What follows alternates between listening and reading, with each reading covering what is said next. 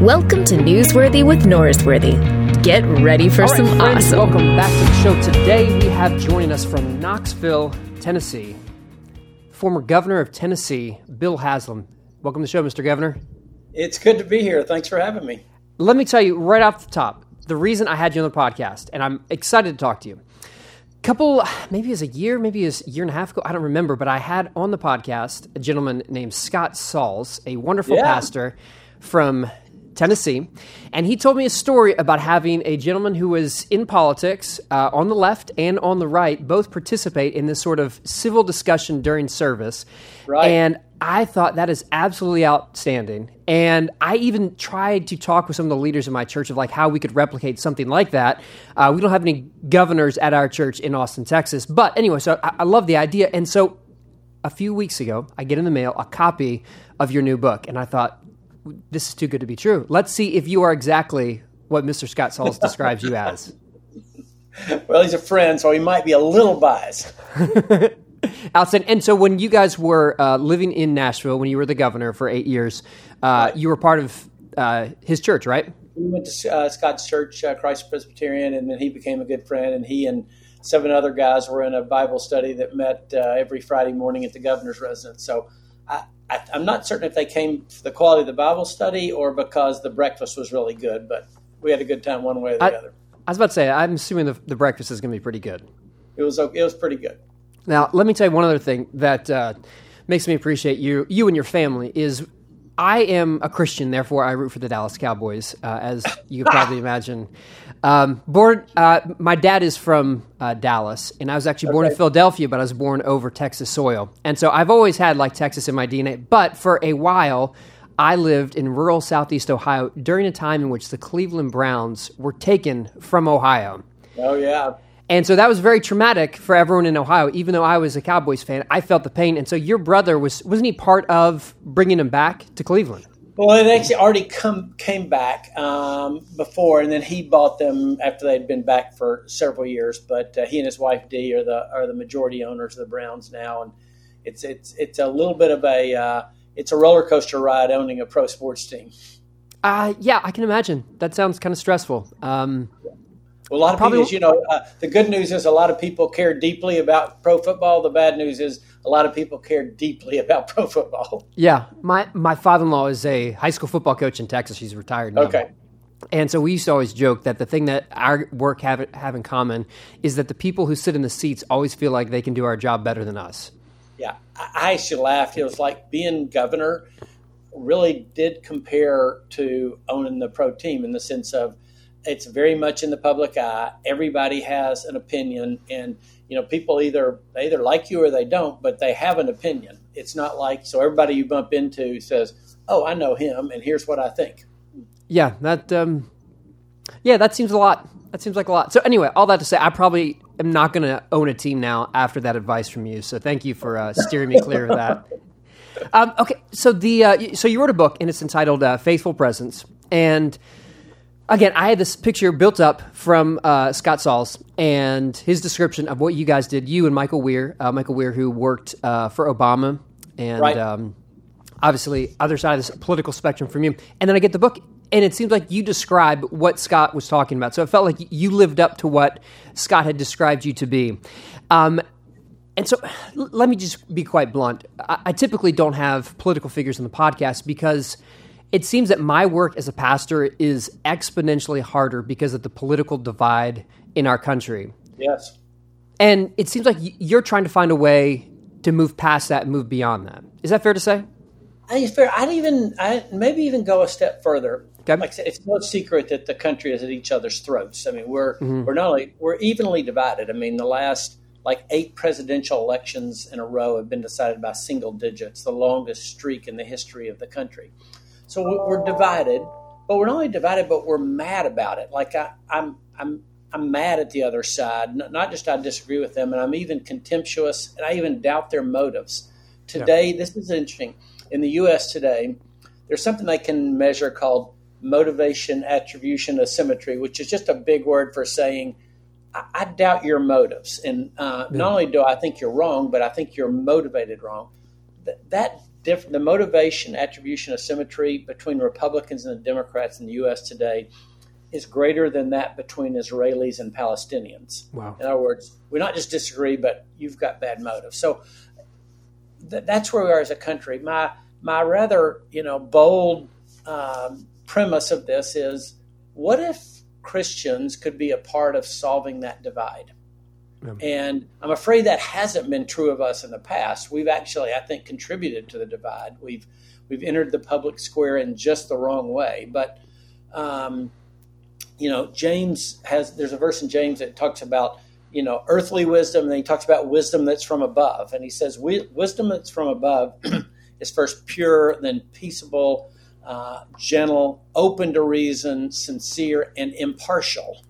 Well, I don't think that's how people would describe believers in the public square. Yeah. Now, this is not a call to mushiness, and we're not supposed to have positions on things we believe in, but it is a call to humility when we enter the public square.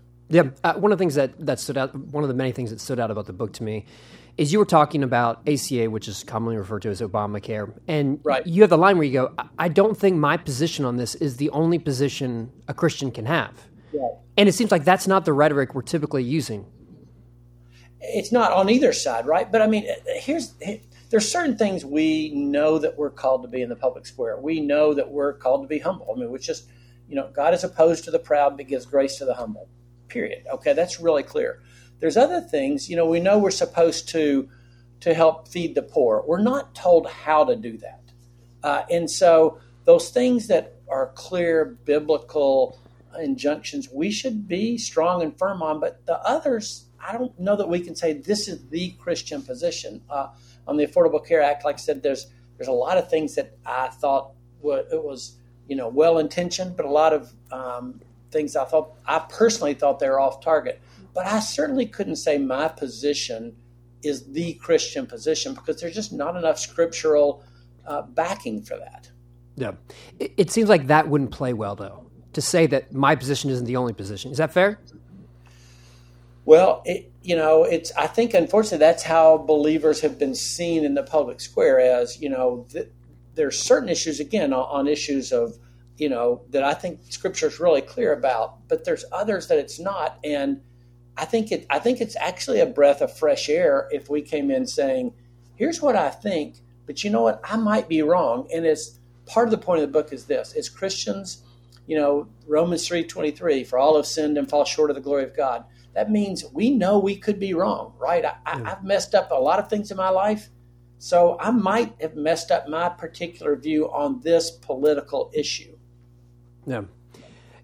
In the book, you make this statement that Americans typically think politics is too influenced by religion.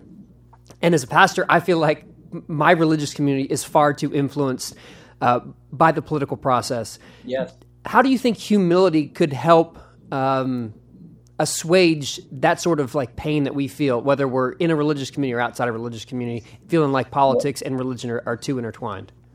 Yeah. Well, first of all, I think you have to start with this and say, is your politics driving your faith, mm-hmm. or is your faith driving your politics?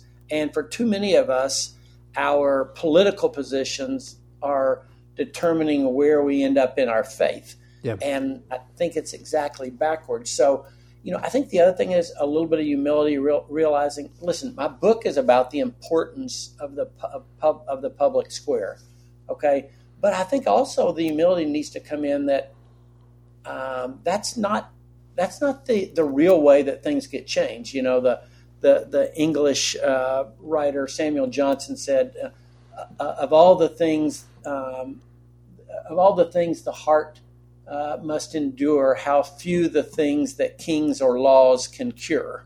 Yeah. Okay, so of those things that are our real issues, the hard issues, politics is not going to solve those. I always said we're a lot better at fixing potholes than we are at fixing broken hearts. Yeah, that sounds about right. But it seems, would it be fair to say that many of us put on you as a political figure the expectation that you are to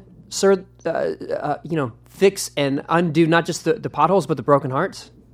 I think that's true. And one of the concerns I have for where we are as a country right now is this thought that every problem somebody out there should fix. I've got this problem. Somebody should fix this for me. Yeah. And it's just, I'll be honest with you, the political realm is not set up to cure those problems of the heart. So we spent a lot of time on education issues when I was governor, and Tennessee made great progress. We were the fastest improving state in the country in education in K-12. But I also realized that we can put all the right policies in place, but every day in that school, through those school doors, kids walk in whose parents are getting divorced, and parents are dropping off their kids and they're battling opiate addiction, and keep going through the list of things. We can put all the right education policies in the world in place and put all the money in place, and we're still not going to solve those problems. Where do you think those problems get solved? Well, again, I think it's if they're issues of the heart, don't go looking to the Republicans or Democrats to fix those issues. That's where I think people of faith step in and we become that salt and light that we're supposed to be. And the idea that we can push that off to the political realm, it isn't biblical, and it's not realistic either. Yeah. What do you mean it's not realistic? Well, the arguments that are happening in Washington, D.C. right now are not going to solve the fundamental issues in our families. Okay? They're just not. I mean, that's hopefully the work that you're doing in your church as a pastor. Hopefully that's what not just you, but the people in your flock are doing as well. They're seeing themselves like the real issues with our neighbors and with ourselves are not things that we're going to legislate our way out of. Yeah. One of the things you talk about in the book is being at an event where Obama was in office, and you talk about something about it was uniquely American because of the diversity at the event. Right. And so you value the beauty of what America is and that it can honor the diversity that different groups and different people, different perspectives all can bring together. And obviously when you're talking about one of the unique things about that event was obviously you see different races there. And whenever you talk about race, here's a conversation that happens over and over again. And tell me if you've heard this before. But you say all people are created in the image of God. Everyone on the left and the right will agree with you. Racism is a sin. We need to eradicate it. Everyone agrees with it. Everyone gets on board. And then you get to the part where someone says, yes, we need to undo the systemic ways in which racism has permeated into our culture. And then you get a divide where some people say, I see the systemic ways that racism exists. And then others will say, well, this is just a hard issue that we need to deal with there. And it seems like right down the middle, the power of politics has divided us where we have to stop and go, it's either hard or it's systemic. I actually think you put your finger on a discussion that the whole country needs to have, what you just said. Because I think there is systemic issues with almost all of our institutions, whether it be the church or business, the military, government, you name it. There are systemic issues that have to be looked at and said, to say, is this causing a lack of justice along the way? Okay, and I think that is true. But on the other hand, it's also really easy to say it's a system problem. It's not an individual problem. Alexander Solzhenitsyn has a line that I love. It says the line between good and evil does not run between countries or races, or he goes through a list of things. It says it runs right through the middle of every human heart. And so I love that one. I teach some college classes, and the students are always really eager to talk about systemic racism. They're a lot less eager to talk about issues of their own heart. And this isn't an either or, it's a both and. And one of the points of the book is, how do we look for justice and mercy? Because all of us, the people marching in the streets, and we all would if it was when it's a cause we care about, and we're saying, no justice, no peace. Well, but we all know that within that we need mercy, right? I want justice, but I know I need some mercy for myself too. Yeah. Why do you think mercy is so much harder to ask for than it is to ask for justice? Well, I think a lot of us justice is something we can demand of other people. Mercy is something that we know, or we hopefully know we need, but too many of us act like we don't. In other words, I'm demanding justice of you, but within that, I know that if I'm going to demand justice from you, I'm going to need to grant you some mercy too. Yeah. So we're having these conversations about the systemic change that needs to take place regarding race. There is an understanding that we have to deal with both the again, I love the line of good and evil is never between us and them, but it's always right down the middle of the human heart. To acknowledge that it is not either or, it's both and I need to bring my own humility to the table, say, I need to learn, I need to listen from both perspectives on this. How do you think the church can change that attitude that could breed its way into the larger cultural conversations? Well, I think part of it comes from this one of the points I make in the book is being just and merciful at the same time is a lot harder than you think it is. And the example I gave is when you're governor, you have the power to grant pardons and commute sentences and give judicial release really almost without limits, as long as you're not selling that pardon. You can. Yeah. Most governors of most states could say, empty the prisons tomorrow, and as long as they're not being paid to do that, that could happen. Okay, so the governor has incredible power, and I thought when it came time to look at requests for pardons, I would be able to do that. I'd be able to look at it, and I could be just and merciful at the same time. And I found out it was a lot harder than I thought. You'd listen to it. You'd listen to, a certain part of you would say, oh, yes, this person definitely deserves a pardon. And then you'd get a little bit more into it and say, I don't know. I don't know if that's just or not. There's a whole lot of people serving longer time than he or she is for that same crime. My point of that it was way harder than I thought it would be. Yeah. Here's what Christians can add to that. We actually serve a God who modeled what justice and mercy combined look like. Okay? That's what the picture of the cross is, right? You have a God who demanded a sacrifice for the way we've acted, and then he also had the mercy to send his own son to be that sacrifice. So that picture that we have of justice and mercy together, I think should enable us to be people who give both. Yeah. As you're telling the story of having the responsibility of pardoning people, remembering this study, it's in the book Thinking Fast, Thinking Slow. It's a fascinating book, but it talks about the study that was done of Israeli judges who were parole judges. And so the longer they went, and basically the farther they got away from eating, the less likely someone was to get. You're familiar with the study? Yes, I read. Yeah. Yeah, and so how you're making that decision, you go, my own humanity, like just the basic need to have sugar, blood sugar, is going to dictate this person's life.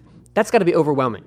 And again, it's part of the humility that comes from it. You realize, because of the way the government's set up, whether it be that, deciding whether you're going to pardon someone or setting up a budget, that's going to impact, hundreds of thousands of people, a sense of humility with that is what you have to have, because you realize, I can barely make the right decision about, whether to wear a sweater or coat today to work. Making these decisions, there's a really good chance I'm not going to get it right all the time. Yeah, I just had a not so easy conversation with someone who was heartbroken because I invested a lot of political capital in talking about one issue over the other. And the other issue that I omitted was one that was very near and dear to them. And I listen to them talking and I go, honestly, you're right. I don't have any way to disagree with what you're saying. And, I'm really saddened that it affects you this way. Right. So I imagine humility is the only thing any of us could do in a situation which that is your reality over and over again. I think it's, it's interesting when you said that, because I think if you were to swap jobs with the governor for a month, you'd be surprised how similar it felt. Right? That was a friend. That was somebody who was disappointed that you'd chosen to talk about one issue over another. It might be a pastor who people are saying, "Why are we sending so much money to overseas missions? We should be spending that on our middle school students." Yeah. Or pick what, or our choir is too contemporary, or they sing too many old hymns. I mean, you're not choosing between good and bad often. Yeah. You're choosing between other valid competing constituencies. And that's where being a governor would feel very similar to being a pastor. Okay, I never want to do that. So don't put that in the universe. I don't want that to ever happen. I don't want your job. But again, it's people, you're dealing with people. I've had conversations with friends who run a gym, and the politics of 50 people at a gym or 100 people at a gym, it's not different from the politics of running a church, which and it comes down to people. Like, we're all people who are trying to figure out what the right thing to do is, and our world doesn't always make it very conducive to have that sort of humility. And one thing you acknowledge in the book that is more divisive than reconciliatory is cable news.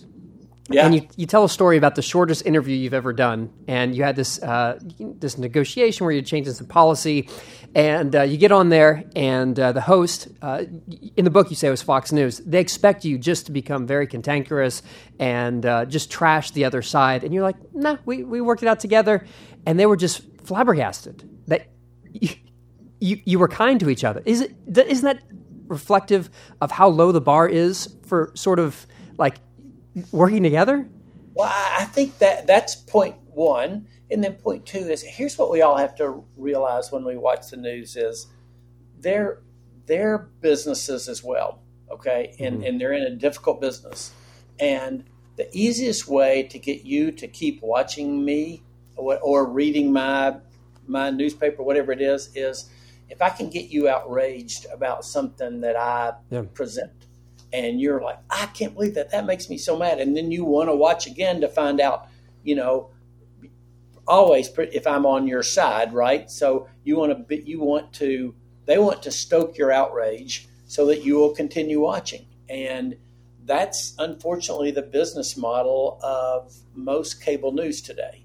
Is you're gonna be attracted to whatever you watch or read, because they're saying things that you already agree with. That's how confirmation bias works. Yeah. And then I keep you as a listener or a viewer when I can get you outraged about things that the other side is doing. And when I was a couple times I was on a news show, and it was there was nothing to provoke outrage. Well, after a while it got kind of boring, and they just moved on. Yeah. What was your relationship with that process? Because obviously part of your job requires you to do spots like that, where you have these short form interviews in which they're trying to do this, and that it's deleterious for your constituency, for the entire country. How did you view that? Because obviously you don't want to play the game, but yet you're still on the show. You are. So, you're obviously still trying to make the point. So I would still try to make the point. Here's why this policy we just enacted is really important, and here's why people should care. And I think the problem is that we all need to be aware of today is if you're in politics, it's easier just to remember the commercial, I'm not really a doctor, I just play one on TV. Yes, sir. Well, it's almost easier to play, I'm not really a senator, I just play one on TV. So I can take these positions, I can do things that will attract a lot of attention, but I'm never about solving the problem. We elect people to solve problems. Unfortunately, that doesn't always get as good of, it's not as, the media ratings aren't nearly as high on solving problems as they are on stoking outrage. Correct me if I'm wrong, but it seems that the way you get the job isn't the skills you need to do the job. Really well said. So, if you think about campaigning's about being able to persuade someone that you're the right person. That may or may not have anything to do with solving problems. And the other thing that kind of amazes me in these political offices is people think, oh, well, he or she's a governor, then they should be a senator next. Well, those two jobs really have nothing in common, right? I mean, one of them's an executive job, one of them's a legislative job. The only thing they have in common is how you run for the office. Yeah. This is a terrible metaphor, but it seems like dating a marriage. Like what makes you date someone isn't the things that make your marriage good. But No, well, particularly hey, my wife and I've been married for 40 years. The reasons I initially liked her, I laugh about now because it's nothing about that I really appreciate in kind of through the through the period of being married 40 years. So it's not always. Some people probably date wisely and they look for those things, but most of us as 21-year-olds or when we're younger, like, oh man, she's beautiful, and I love the clothes she wears, or I love her friends, and none of that matters too much 20 years later. Yeah. No, the reason that my wife decided to date the guy from bowling class who didn't get stressed out about the exam is not the reasons that she appreciates me 20 years later. Right. And maybe they're the exact opposite. But nevertheless, before we digress too much, let's get back to the book. I don't want to talk about my marriage problems, which I don't have any. I'm very happy with my wife. Okay, the title of the book is Faithful Presence. And actually, this is an intervention, and your friends asked if I would. No, I'm kidding. That's what Scott set this up, whole thing for. Yeah, that's fair. Makes sense. The book title comes from a passage from Jeremiah 29, or a text that heavily influenced when you were running for mayor. Right. And the idea that you're in exile, but you set up your residence there. You set up as exiles, and I love the metaphor. Like, obviously, we are. Strangers and aliens in a foreign land. And as people of the kingdom of God, we now reside on earth. And so there's always this level that we're, disconnected. But you talk about there's three tensions, or kind of the three pitfalls of how we engage with the political process. We can be hostile, we can withdraw, or we can assimilate. Right. And as I hear those three, I feel like hostility, yes. Withdrawal, for sure. That would be the one that I'm far more likely to struggle with, because I think the one that overall seems to be the plague of the church is assimilation. Yes. Do you think that's the front runner right now? I guess, although, I mean, I see us actually taking all three of those reactions on. We can be hostile to the others. I mean, there are a lot of Christians, if you look out there, we're encouraging the outrage as much as anybody else. And we've become hostile toward the land that we're living in. And so the other side are bad guys. They're bad guys with bad motives. Yeah. And so we become hostile toward them. Or the withdrawal, I see a lot of people do that. Like, oh, sorry, I didn't turn my phone off. I just,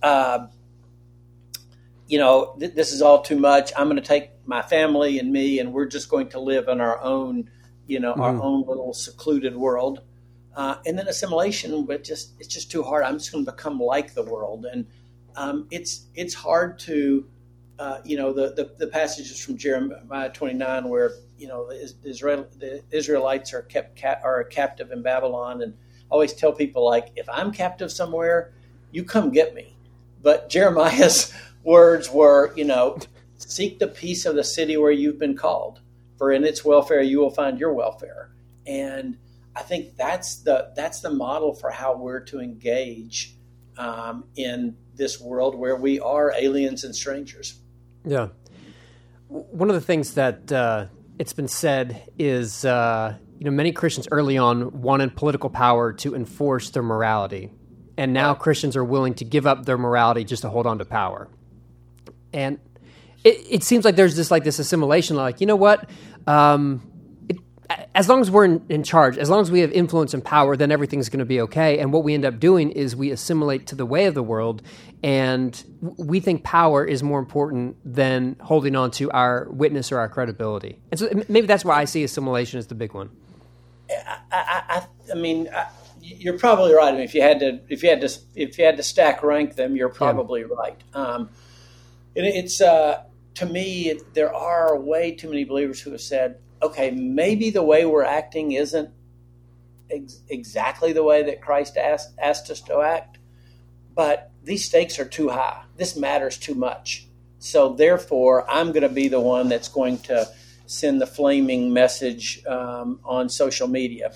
I'm the one that's going to say things through the internet that I would never say to you in person. And we've become just like everyone else when the one thing that's clear, I mean, we talked earlier about some things that aren't clear, like what's the biblical position on tax rates or the Affordable Care Act or other things. But the one thing that is clear is that we're supposed to be different. Mm-hmm. We're not supposed to be like everybody else who's just trying to own the other side on social media. Yeah. As someone I feel far more tempted to withdraw because I see the hostility that goes between left and right. I'm like, I don't want to be a part of that. And then I see the way that assimilation happens. One of the things that was really heartbreaking for me is there was a book that I read when I was in grad school, and it talked about how the American church has gotten too in cahoots with one political party, and so that God's politics isn't left or right, but it stands outside. And then I found it to be really compelling. It shaped kind of my understanding of a political theology. And then I see the same person eventually evolve into just joining the other political party. And you go, wait a minute, like just because we say that God isn't a Republican doesn't mean that all of a sudden God becomes a Democrat. And so I see this and I want to withdraw. Now, one of the encouragements you make in the book is to be a faithful present. You have to be present. What does it mean for someone like me who feels more apt to, I want to withdraw more, that how can I instead be present to be the witness that maybe God has called me to be? Well, I think it's to borrow a really old phrase, it's hard to be salt if you stay in the salt shaker. And on these, the reality is, while we talked earlier about that, the things that are decided in Washington aren't going to be the things that address the issues of the heart. On the other hand, if you really do think that government matters and who we elect matters, and I do, I mean, one of my biggest takeaway from being in office was, wow, it matters a lot more who serves than I thought it did before I was in office. Why is that? Why does it matter more? Well, for this reason, we're supposed to, as believers, we're supposed to care about the common good. It says, the Lord sends his rain on the just and the unjust, the sun to shine. I forgot the rest of the verse, but the point is, God so loved the world. Okay, yeah, of course. He so loved this world. We're supposed to care about this common good, and we're supposed to want this world to look a little bit more like the world that's to come. And if that's true, then government has the power, because of the decisions it makes, it can leverage things to change in ways that you or I as individuals can't. I mean, what I saw is, when we decide I wonder if we can put a program in place to let technical school and community college be free to everyone in the state. And that would give some people a real chance for opportunity that they don't have now. And so we were able to do that. Well, if I'm Bill Haslam, business guy, I can't do that. I mean, I could get some people to maybe give some money, and maybe we could do that for a while, but we couldn't put a program in place that I could tell if you have a newborn baby born, last night, that child is going to be able to go to community college or technical school free in 19 years. Wow. That's the difference that government can make. And it's another way to serve. Yeah. You make this, I don't know if you came up with a line, but it was very informative to me as someone who lives in Austin, Texas. And so Austin, someone compared it, one of a friend of mine from Lipscomb said, Nashville and Austin are similar because, you have university towns in which the political breakdown of those in this town, this university town, is different than the ones outside of it. And so Austin, especially as we're navigating COVID-19 protocol, is that we have a lot of people in the city who see things one way, and then outside who drive into our church who see it differently. And the language you used was the Trader Joe's versus the Cracker Barrel people, which is 100% right. It's so right on. And so there's this divide between rural and urban that if you're more likely to go to Cracker Barrel, you see the world one way, and you're more likely to go to Trader Joe's, you see it a different way. And especially with COVID-19, especially in our churches, all of a sudden there are vastly different opinions on how to go about doing this. What do you think we can do to help navigate that sort of urban versus rural divide? Yeah, it's a really keen thing to be aware of. I mean, it's the Nashville and Austin are like very, very blue cities in the middle of red states, and so you have people and companies who have moved to Austin because of Austin's atmosphere that might not fit with the rest of the state. And one of the things that we have to realize is because America we're all moving to live near people who are like us. Yeah. So now we get to choose our own news, and you watch the news that reflects. We already pick churches of people that look and think like us, and now we're doing that in how we live. And so the danger, what we have to remember is it's really easy to think everybody I know thinks just like I do. Because I watch the news, the people I go to church with, the people that I shop with, the people in my neighborhood, everybody thinks this way. What are the rest of these idiots thinking about? And the truth is, everybody doesn't think the way you do. And you need to realize that you've probably chosen to live close to people who think like you do. But there's like I said, the country's pretty evenly divided. Yeah. And so the first lesson is to realize that, like, even though most of my friends think and look and act the same, that's not true of the whole country. Yeah. And it's easy to just digress into those sort of like stereotypes about the other groups of people. Right. Once I heard some people say, those Democrats, they don't care about the poor people at all. They just want to enforce certain legislation, but they don't actually care about poor people. I was like, hey, you need to come up on Thursday when we do our food pantry. There are a lot of Democrats in there. And then I hear someone say, Republicans, they don't care about immigrants. I'm like, the people who have the expats from Africa who are refugees that are part of our church. There are a lot of Republicans who are driving the vans, who are helping them get their driver's license, who are in their lives and sharing and they're not what you assume. And I love that the witness of our church and many other churches is that you sit in pews with people who vote different than you imagine and see things different than you do, yet the way they act doesn't live into the stereotypes that you have. And the longer that we live in these silos in which we listen to the same news and live next to people who think the same way as we do, all of a sudden we just have these scarecrow arguments about what the other side is like, and there's no way for us to have real community anymore in our country. Yeah, you actually nailed it. So I think the interesting question, whether you be a pastor or you're in public office, is what do you do about that? How do you get folks? And one of the things that I try to encourage people is you have to make a conscious effort to be in discussions with people who don't think the same way that you do. Mm-hmm. And I think if we'll do that as believers, I actually think that will help us to think, okay, here's somebody else that is trying to faithfully walk with God. They see the world really different than I do. It's worth being in a active discussion with them. Yeah. Yeah. Early in the book, you make the observation that most Americans don't have what you would call a political theology. What do you think a political theology is? How would you describe what that is? So I think it's a theology of how we act in our political engagement. So I assume your church has student ministries of some type. Yes, okay, sir. And the outcome of that student ministry is not, I bet, is not to how do we have all of our middle school students make all A's. That's not. It's not about the outcome of the endeavor they're engaged in. So if you have a business person's ministry, it's about how do you help them walk faithfully in this place that God's called them to. Mm-hmm. It's not about how do you set up your business so you will make more money. Yeah. Okay, it's about how do you act within that. We have not had very much discussion, if any, about how do we act in our political engagement. We do have people that say, okay, well, here's what I believe on abortion issues, or here's what I believe on marriage, or here's what I believe on religious freedom. We talk a lot about some of those issues.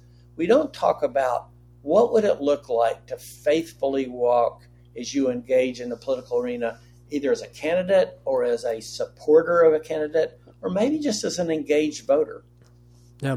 It seems that most of my discussion about politics these days are based around don't be cantankerous, don't be hateful to the other side, see the image of God in those who look different from you or who vote different from you. And it seems like that has to be the centerpiece of a Christian's political theology right now, because it is such a, as you would say, it is a foreign witness from what we are experiencing right now.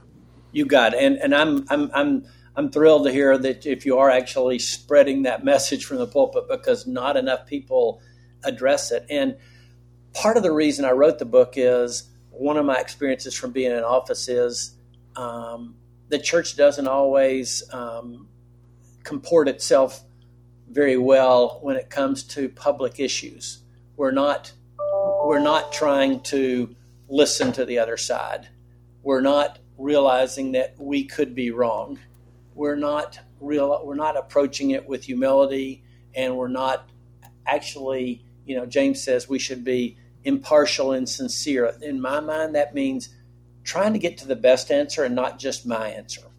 We approach the public square with, my job is to convince you that I'm right. But I think Scripture would say, no, our job is to, how do we get to the right answer? Yeah. I think you said it really well. It's like we typically think it's how do I get to my answer instead of the right answer. Those are two different things. And when you start asking that question, instead of going, like, this is our answer, this is what our group says is the right answer, all of a sudden people start to question your participation and like how committed you are to your group. And I know in the book you mentioned how you were referred to as a Rhino, which I like. Okay, that's an interesting acronym, but Republican in name only. One of the things that we've seen recently is Beth Moore has taken a lot of heat because as a Southern Baptist woman up until a few days ago, she found herself criticizing specifically Trump, and all of a sudden people said, well, you're not really, all of a sudden you're a liberal, you're not one of us if you're not taking the entire group's position on this thing. And so it seems like once you critique the group, then all of a sudden you get kicked out of the group. Is that fair to say? I think it's really fair to say, and it's again, it's one of those things that I think it's where it's dangerous for us, except on those issues that Scripture is really clear about. It is dangerous when we say, if you are going to truly be a Christian in the public square, then you need to vote this way or vote for this person or this party. I mean, I say, listen, I'm a Republican. I'll have a discussion all day long about why I think that's, our policy positions are right. But I'm not willing to say that if you're going to be a Christian, that means you have to be a Republican. I just think there's nothing biblical about that position. Yeah, no, I agree. And I wouldn't say, because of my work, I wouldn't say what political party that I'm most aligned with. But what I would say is that my job as a pastor is to say, I want to make Republicans, not Democrats, but I want you to make you the most God-honoring Republicans. And Democrats, I'm not trying to make you Republican, but I'm trying to make you the most God-honoring Democrats. But when you do that, all of a sudden people say, oh, you're going to the right, or you're going to the left, because no one wants their own group to be called to greater levels of commitment to Christ. What you just said is, when I talk about developing a political theology, that's what I mean. It's making it the most God-honoring person of your political persuasion that you can be. Yeah. Well, I'm going to say this. Typically don't have people in the political world on the podcast, but this book, Faithful Presence, it always lived up to what I was hoping it was going to be. So Scott Sauls did you right, described you well, and your friend gave good publicity to your work, because I'm very impressed. I appreciate what you're doing. The book, I found it to be really helpful, and I do think it helps us develop a political theology, whether you are a Republican or a Democrat, but it helps you to live out more your calling as a Christian first and foremost. So thank you so much for writing the book. Well, thanks. I've enjoyed being on it, and I've enjoyed our conversation. The book doesn't actually come out until May 25th. You can pre-order it now on Amazon or wherever you buy books, but it's Faithful Presence and comes out here in about a little bit more than 2 months. Well, we're going to pretend like I'm waiting a few weeks before this will come out. So just whenever you hear this, imagine it's right around that time. But Mr. Governor, thank you so much. Did I say Mr. Governor? I feel like I had to ask one of my friends who works on the Hill or at the Capitol in Austin. Like, is that the right terminology for you? Yeah. Did I get it right? Bill works great. It's one thing about being out of office is you quickly revert back to your the self that you've been for a long time. What is the biggest change now that you're out of office for you? There's lots, but one, personally, everywhere you go, you have security with you, and so in my wife Chrissy did too, and so the first big change was like actually being by yourself. Like, you're never in the car by yourself. Going to a restaurant, whatever. So, I mean, at first it just felt weird, like, oh, somebody's going to get us. And then I realized, like, nobody cares, And then secondly, I think the other thing is that when issues come up that you really care about, in the old days, you thought, okay, I can do something about this. And now you realize, okay, I'm one of 6.5 million Tennesseans that might have a little bit of voice in this. Do you feel like, is there part of you is like, hey, I want to get back into that? Like after you took, I know you said you weren't going to run for senator, but. Yeah, I have a great appreciation for how important it is. I was a mayor, governor. I loved both of them. But also, 8 years as governor is the right amount. The last day I was really sad because it just felt like such an honor and privilege to get to do it. But also, Ecclesiastes, there's a time for everything and a season for every purpose under the sun. I felt like there had been a season and the season was over. Yeah, I don't know if I should say this, but it seems kind of weird to me that you have people who are running our country who are like late 70s, 80 years old. Like It seems like we don't have people like running churches that age. And I'm going like most time in churches we go, hey, or anything else. Yeah, yeah. It seems like letting go is probably a good thing for everyone. Anyway, I really enjoyed speaking with you. Thanks so much for giving me the chance to talk. Yes, sir. Thank you so much. My pleasure. Thanks for checking out Newsworthy with Norsworthy. Make sure to subscribe to the podcast on iTunes. You are now adjourned.